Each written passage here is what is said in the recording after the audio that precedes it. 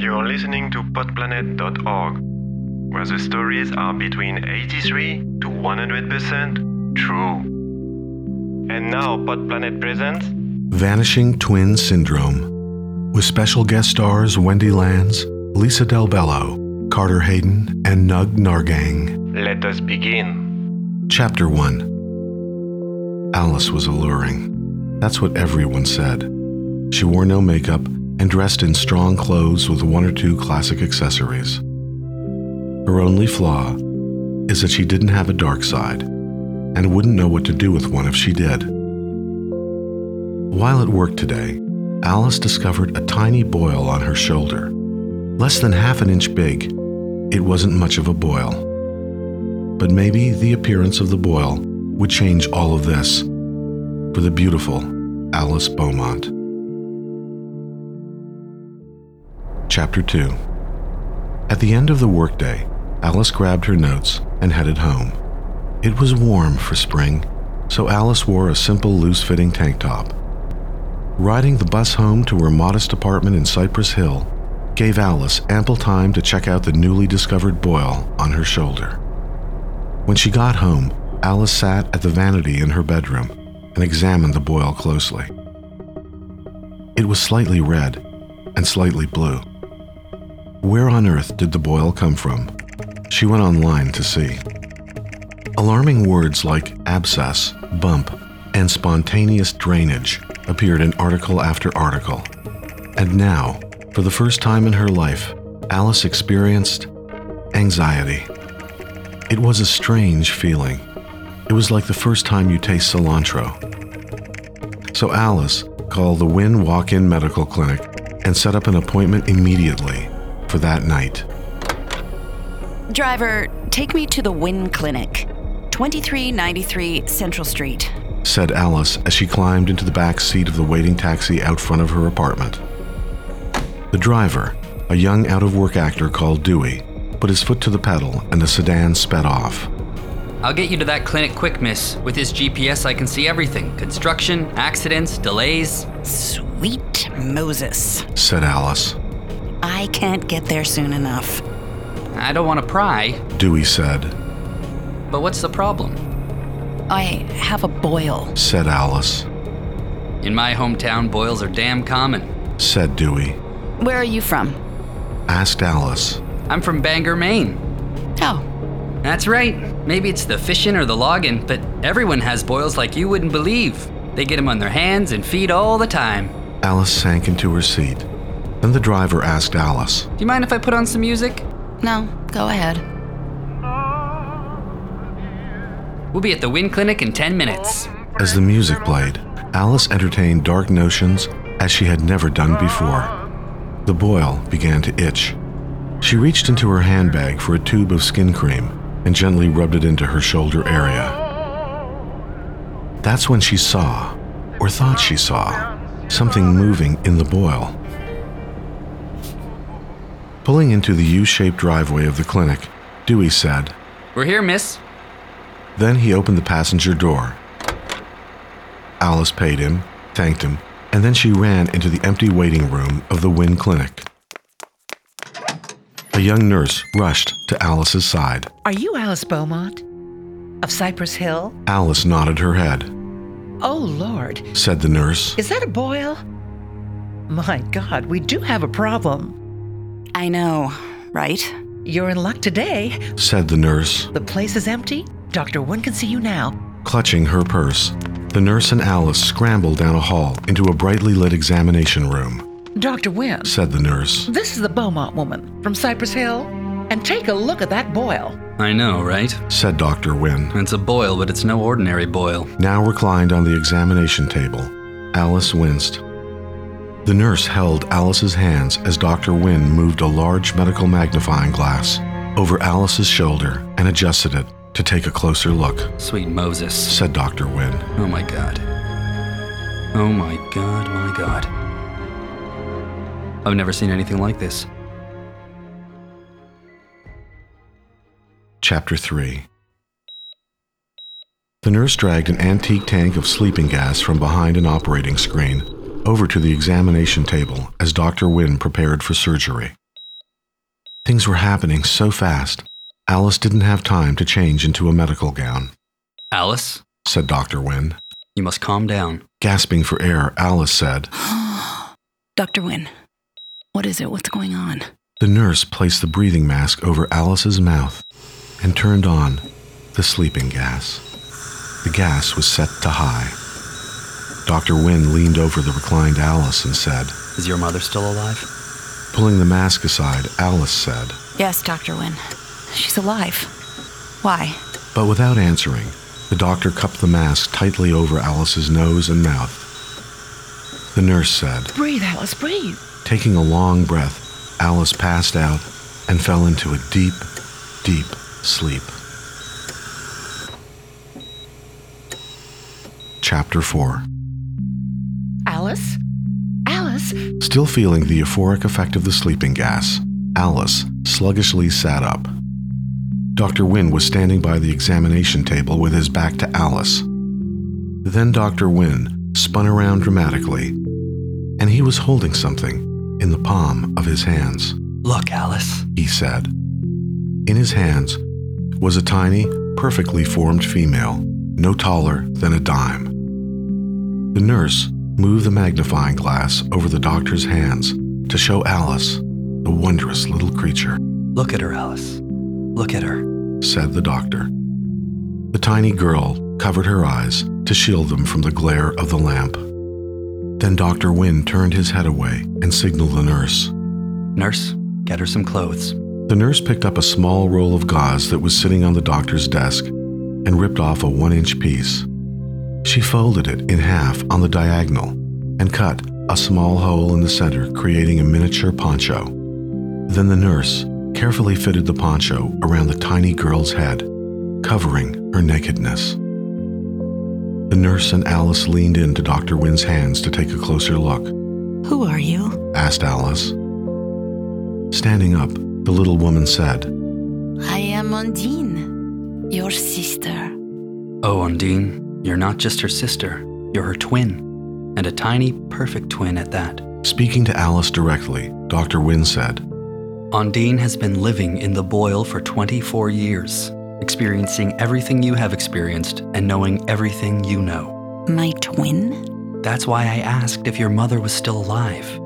Your mother needs to know she has not one daughter, but two. Alice and Undine. said the nurse. In medical terms, Said Dr. Wynne. this is a rare phenomena. It's called impaired vanishing twin syndrome. Usually, if this event is going to happen at all, 2 eggs are fertilized, but one will usually retreat. But in the case of you and Undine, rather than being absorbed, Undine swam through your bloodstream and lived in a boil, in effect a nest, on your shoulder. I don't know why she never matured to full height or size. So I guess that will remain a mystery. The nurse was crying. The doctor gently handed Undine to Alice. Holding Undine in her hands, covered in a poncho, as white as the petals on a spring daisy, Alice marveled at the tiny miracle. God is great. Said the nurse, wiping the tears from her eyes. Amen. Said Dr. Wynne. Amen. Not knowing exactly what to do next, Alice gently picked up Undine and placed the tiny girl in her shirt pocket.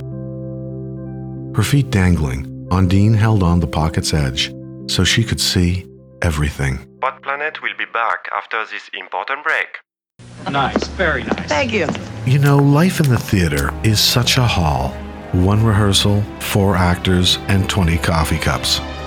Around here, we don't like coffee. We love it. I look forward to my 6th cup as much as my first one, and that's because my coffee is High Point decaffeinated. I don't need caffeine. Of course, I'm active enough, thank you, but that's just one reason this coffee lover chooses High Point. Ooh, that aroma is wonderful. And just look at this deep, rich color. But you know what really matters to coffee lovers? This. Deep and rich. Flavor this good has to be deep brewed into a coffee. Try High Point, the coffee lover's decaffeinated. You know what? I think you're gonna love it. You are listening to podplanet.org, the best new podcast in Paris. Chapter 5. Miracles like Undine are not without complexities. Looking at the billing program on his computer, Dr. Wynne realized he didn't know how to charge for Alice's visit. Was this a boil lancing or the delivery of a child? The nurse placed a stack of insurance forms on Alice's lap. Alice began to fill out the forms. Undine wondered if one day, too, she would need to fill out forms like these. When the paperwork was completed, Dr. Wynne and the nurse walked Alice and Undine outside the clinic to the curb and wished the girls well. By good fortune, there was a taxi waiting. Alice and Undine stepped into the waiting sedan, and it drove away. Riding back to their apartment, Undine held on to the top of Alice's shirt pocket. Thankfully, the driver had the radio on, eliminating the need to talk. The girls stared blankly out of the window of the sedan, in stunned silence. Arriving home, the girls were hungry. They dined on some leftover chicken and salad. At bedtime, using an old matchbox, Alice made Undine a miniature bed complete with pillow and flannel blanket. Alice placed the bed, with Undine in it, on her night table. Good night, Alice, said Undine. Good night, Undine, said Alice. Then the girls quickly fell asleep. My, it had been such a long day. This is podplanet.org. Chapter 6. Because of the surgery, Alice took the next week off and spent her days catching up with Undine. One evening, sitting in the park beneath the stars, Undine and Alice reminisced about childhood. It was the sort of conversation only twins could share. All her life, Alice had felt something was missing. But now, she had finally found the missing piece of the puzzle. Undine. A week later, Undine and Alice had a conversation that would change everything.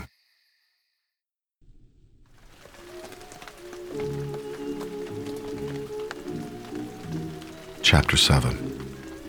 It was raining again, so Alice did a crossword while Undine played cat's cradle with a piece of string. Wearing her new spring dress, purchased at Toys R Us, Undine looked up pensively and said, Alice, we have to talk. You know, it's a great big world out there, and I want to find my own way in it. You want to leave? said Alice, somewhat surprised. I love you dearly, Alice, as only a twin could, but I need to be my own person. I want to have a career, an apartment, even maybe a guy, and someday, despite my size, children. Alice grasped the armrest of her chair. You mean you want to move out? I have to. I need to. I have to. I need to, said Undine. But you're so tiny, said Alice. You could be swept away by a rainstorm or caught by a hungry bird or cat. I know, whispered Undine. We all have our limitations, and life comes with no guarantees, except, of course, the final one. But Undine, the world is a dangerous place, even for ordinary people, said Alice, protesting. Look, I've been scouring the employment ads, and I found a couple of possibilities. For instance, there's a new interior designer company that just opened, and I'd really like to talk to them. It's a job where my size would be of no consequence. You have a point. That's the spirit, Alice. We're twin sisters, you know. We have to support each other. Alas, the news shouldn't have come as a big surprise, because Alice knew this day was coming. Although Undine was a wonderful person and a fantastic sister, she did need to start her own life. You're listening to podplanet.org. Chapter 8. The next day, Undine packed her tiny suitcase. Her purse contained some business cards, a resume, and some street maps and guides. Standing by the kitchen door, Undine and Alice said their goodbyes. Sadly, They couldn't hug because of the size differential. So when Alice leaned over to look at Undine closely, Undine patted her on the nose. Then Undine headed out into the world.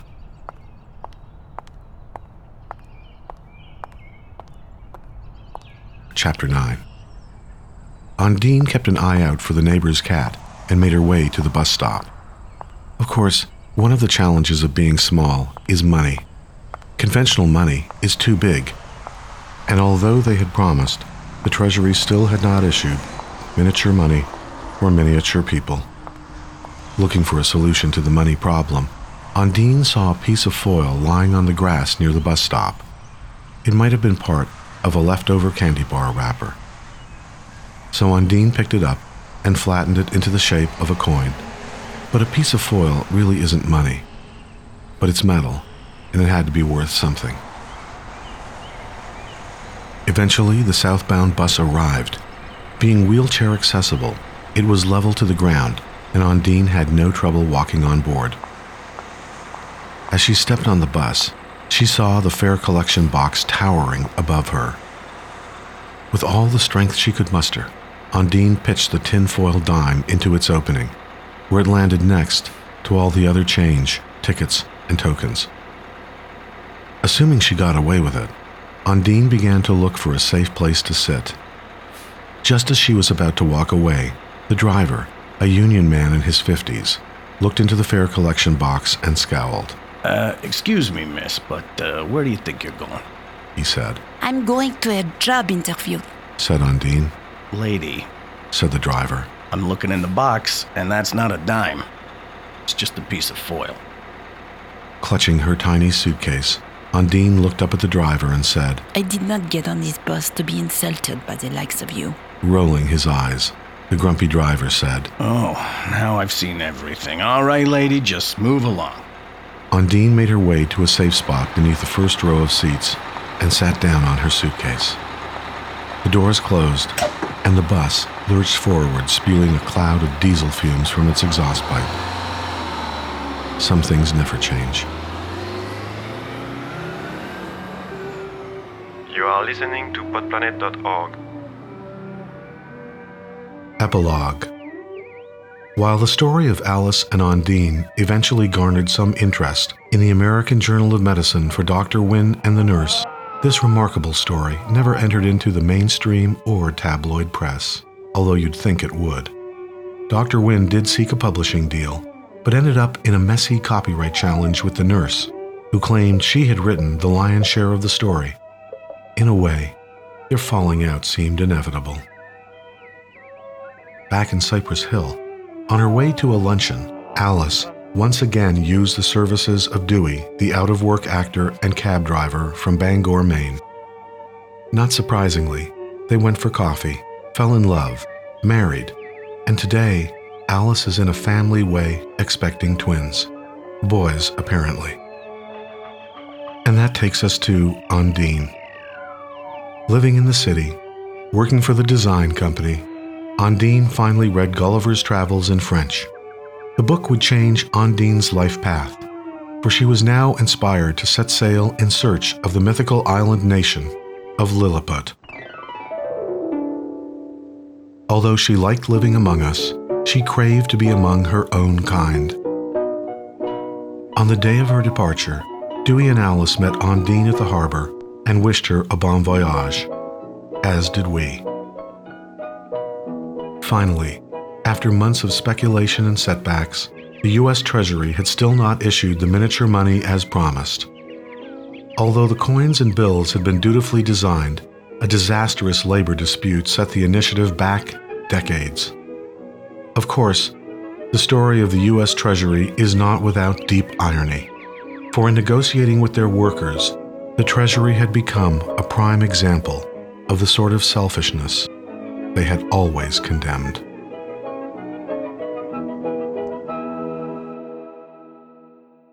You have been listening to Pod Planet, where the stories are between 83 to 100% true. Pod Planet is written and produced by Peter McHugh and Clive Desmond. The Pod Planet theme was composed by Jonathan Goldsmith. Creative consultant, Monique Kelly. Digital and audio design by Oliver Wickham and Aidan Vickery. Pod Planet announcer, Jean-Francois. Additional and highly deserved credits are listed on podplanet.org. If you haven't subscribed to Pod Planet yet, subscribe now. Go to our webpage, podplanet.org. Podplanet is one word. And click follow on whatever podcatcher you're using. You'll find Pod Planet on iTunes, Stitcher, TuneIn, SoundCloud, Google Play, and YouTube. And follow Pod Planet on Twitter, Facebook, and Instagram. Links are available on our webpage. This is Pod Planet, Season 2. We'll be back in 2 weeks with another new and startling episode. Until then, on behalf of Peter McHugh and the whole Pod Planet team, thanks for listening. I'm Clive Desmond. Pod Planet is part of the Public Radio Exchange and the Association of Independents in Radio. You have been listening to Pod Planet. A new episode drops every 2 weeks on Thursday.